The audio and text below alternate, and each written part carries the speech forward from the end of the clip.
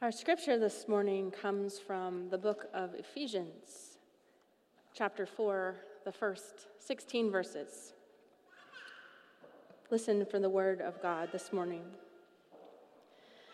As a prisoner for the Lord, then, I urge you to live a life worthy of the calling you have received. Be completely humble and gentle.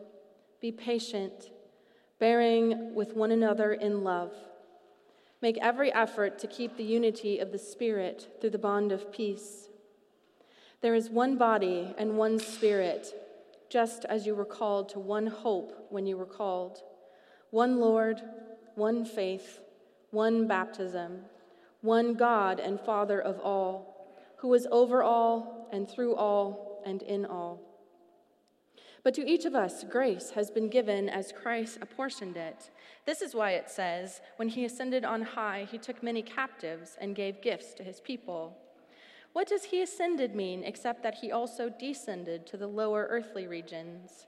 He who descended is the very one who ascended higher than all the heavens in order to fill the whole universe.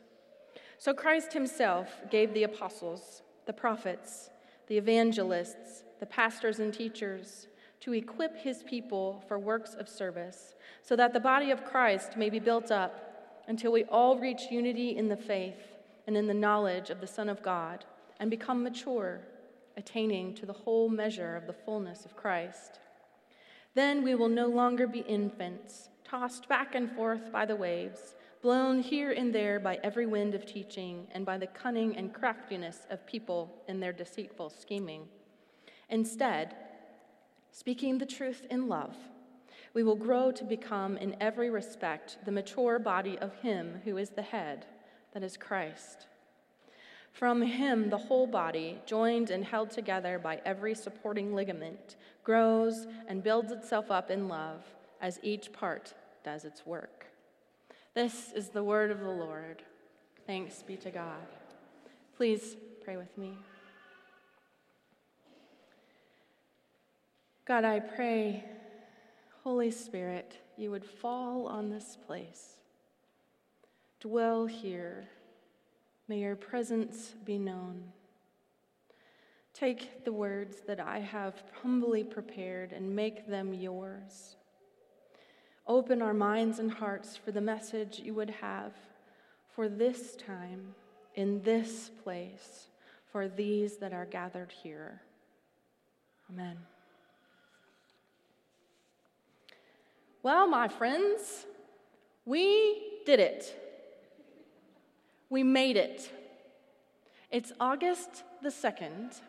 It's the end of the interim. Our new senior pastor started yesterday. His first day in the office is tomorrow.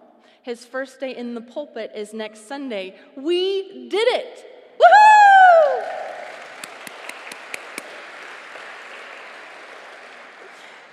We have gone through a lot to get here, to say the least, especially in the last few weeks and months. Worshiping in the gym, totally gutting our sanctuary, we have come through. Some time ago, you elected a pastoral nominating committee, men and women that you trusted to bring a new shepherd to Westlake Hills Presbyterian Church, and they have done it. They searched far and wide. He is here. The PNC has prayed. We have prayed. Mark has prayed. And we have stuck together during this interim period.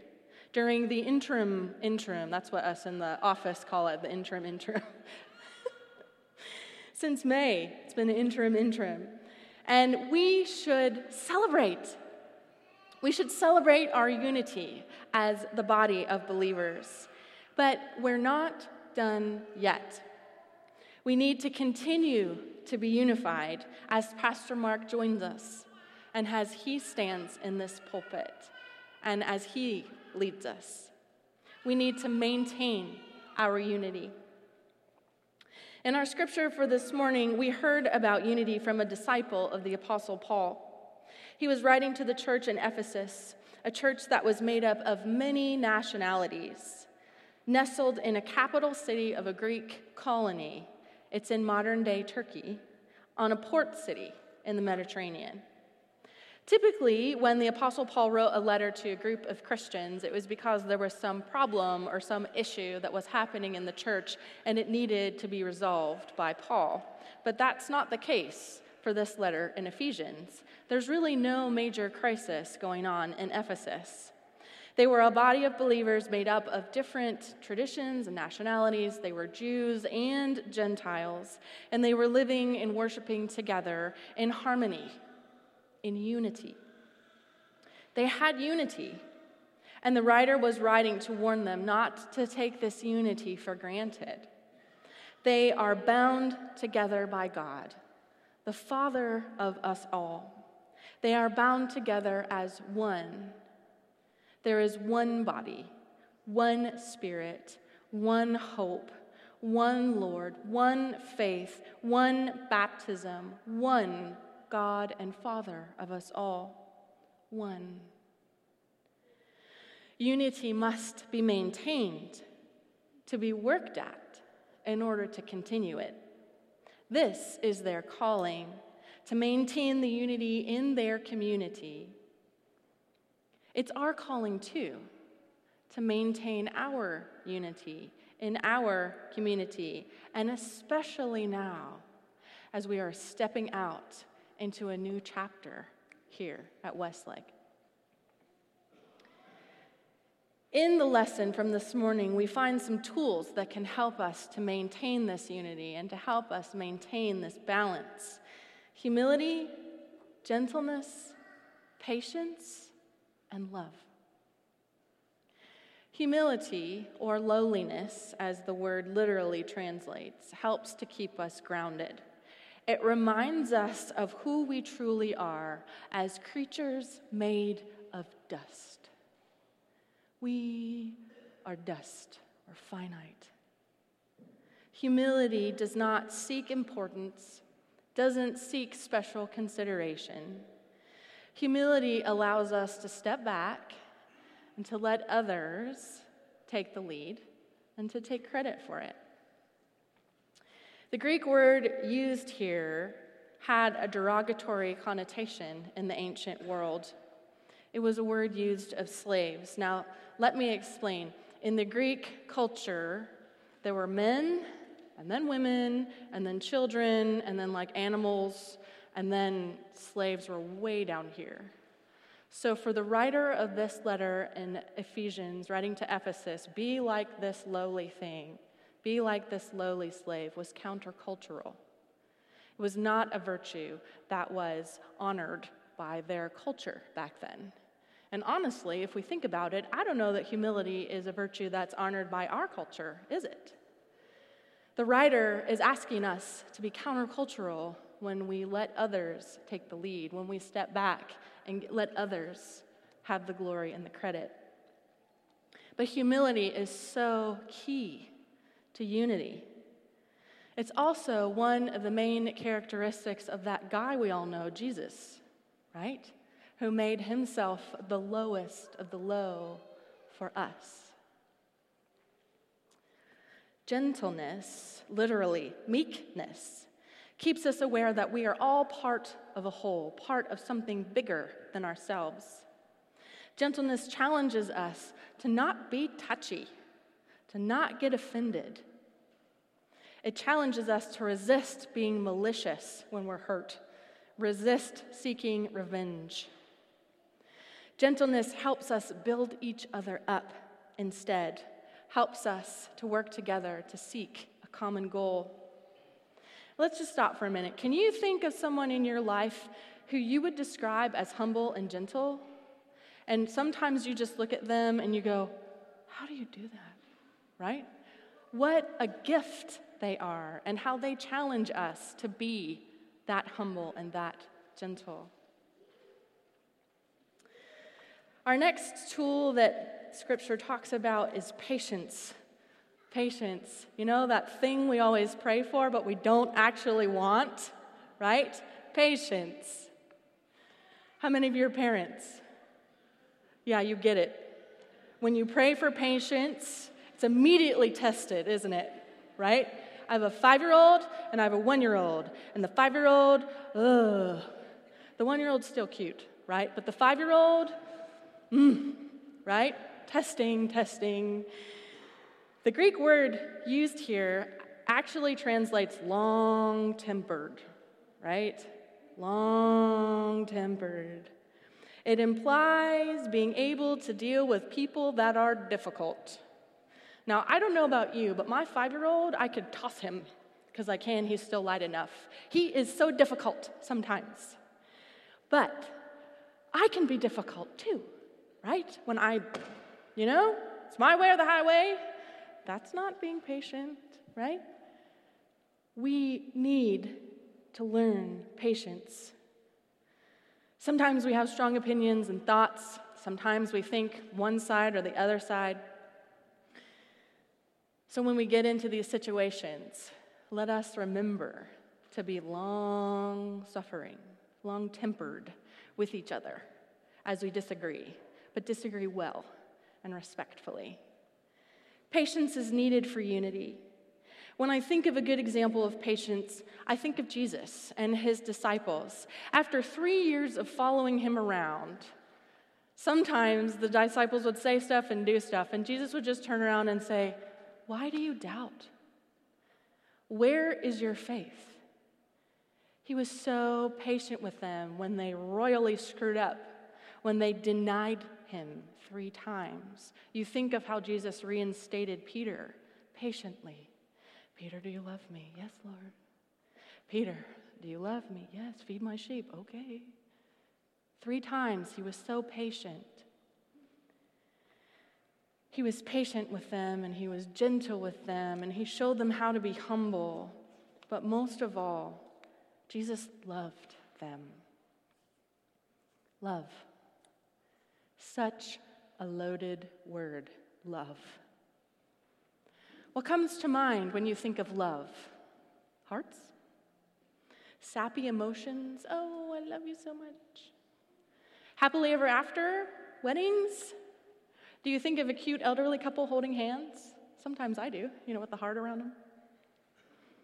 Or maybe, for you, love is grounding your teenager after he or she came home after curfew again for the 3rd time this week. That's love. Or maybe love is sitting in a hospital room night after night after night after night. Love. It's not just a feeling, is it? It's also a choice. It's an action. It's something that we do. It's casting aside our self-promotion and seeking the well-being of someone else. It's doing love, putting others first, putting their well-being before our own. Doing that in this faith community, in our lives, this is how we grow, by doing love. This is how the church will grow, by doing love. These tools that we have, humility and gentleness and patience and love, they're all needed for unity.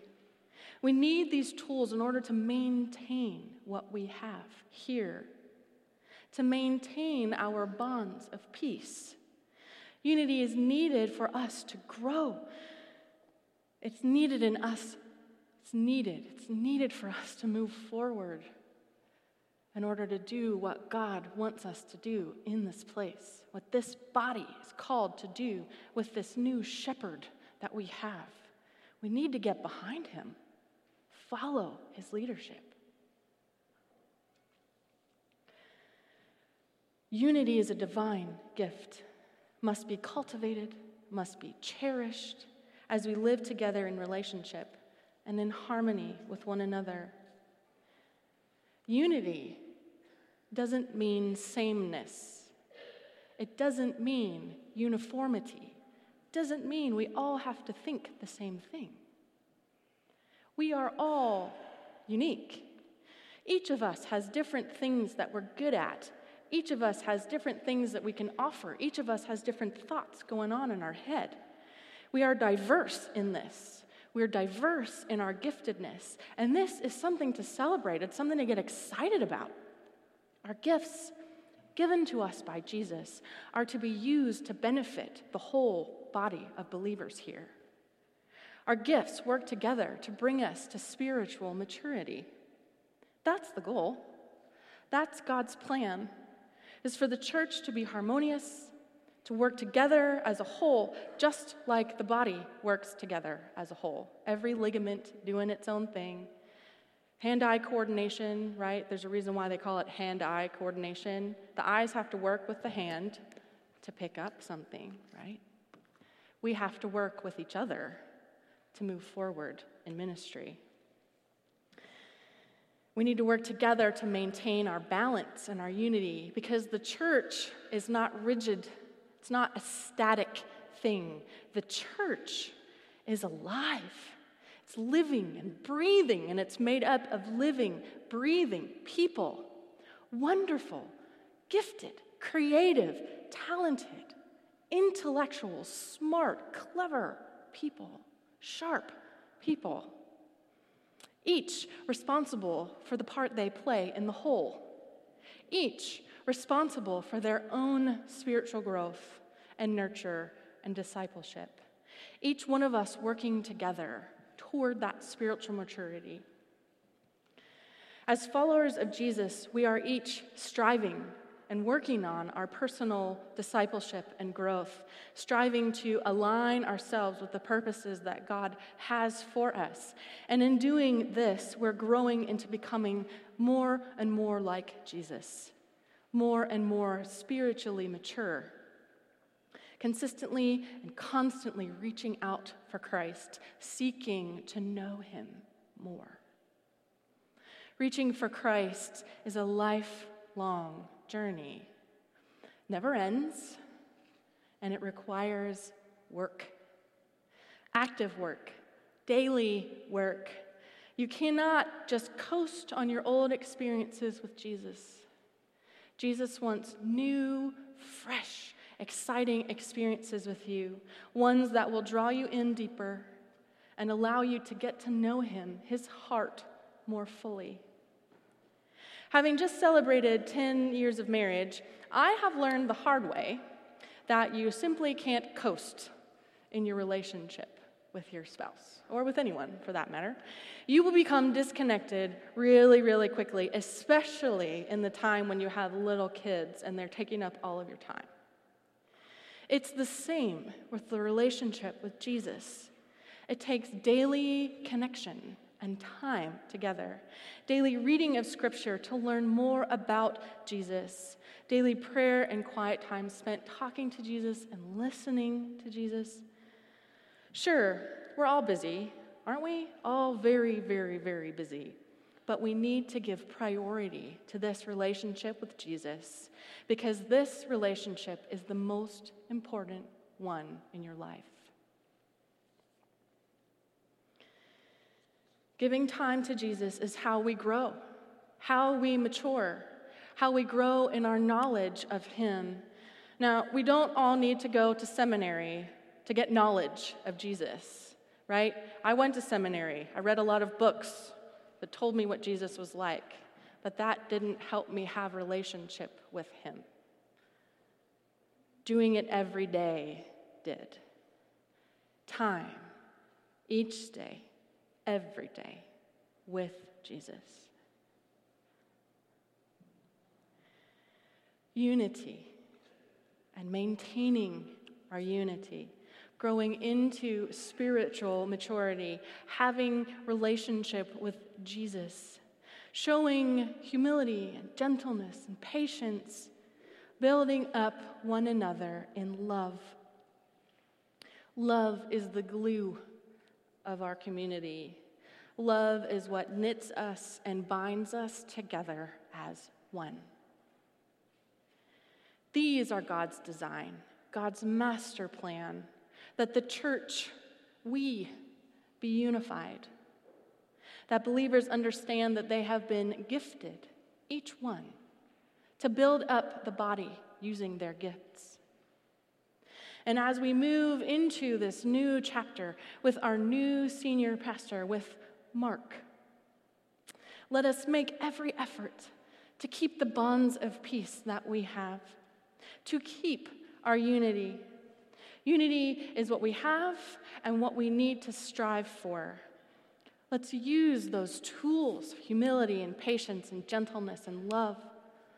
Let's choose to love. And in doing so, we will set ourselves on a course that is open to the Holy Spirit's nudgings about where we're supposed to go, what ministries we're supposed to do. Let's do it together. Amen.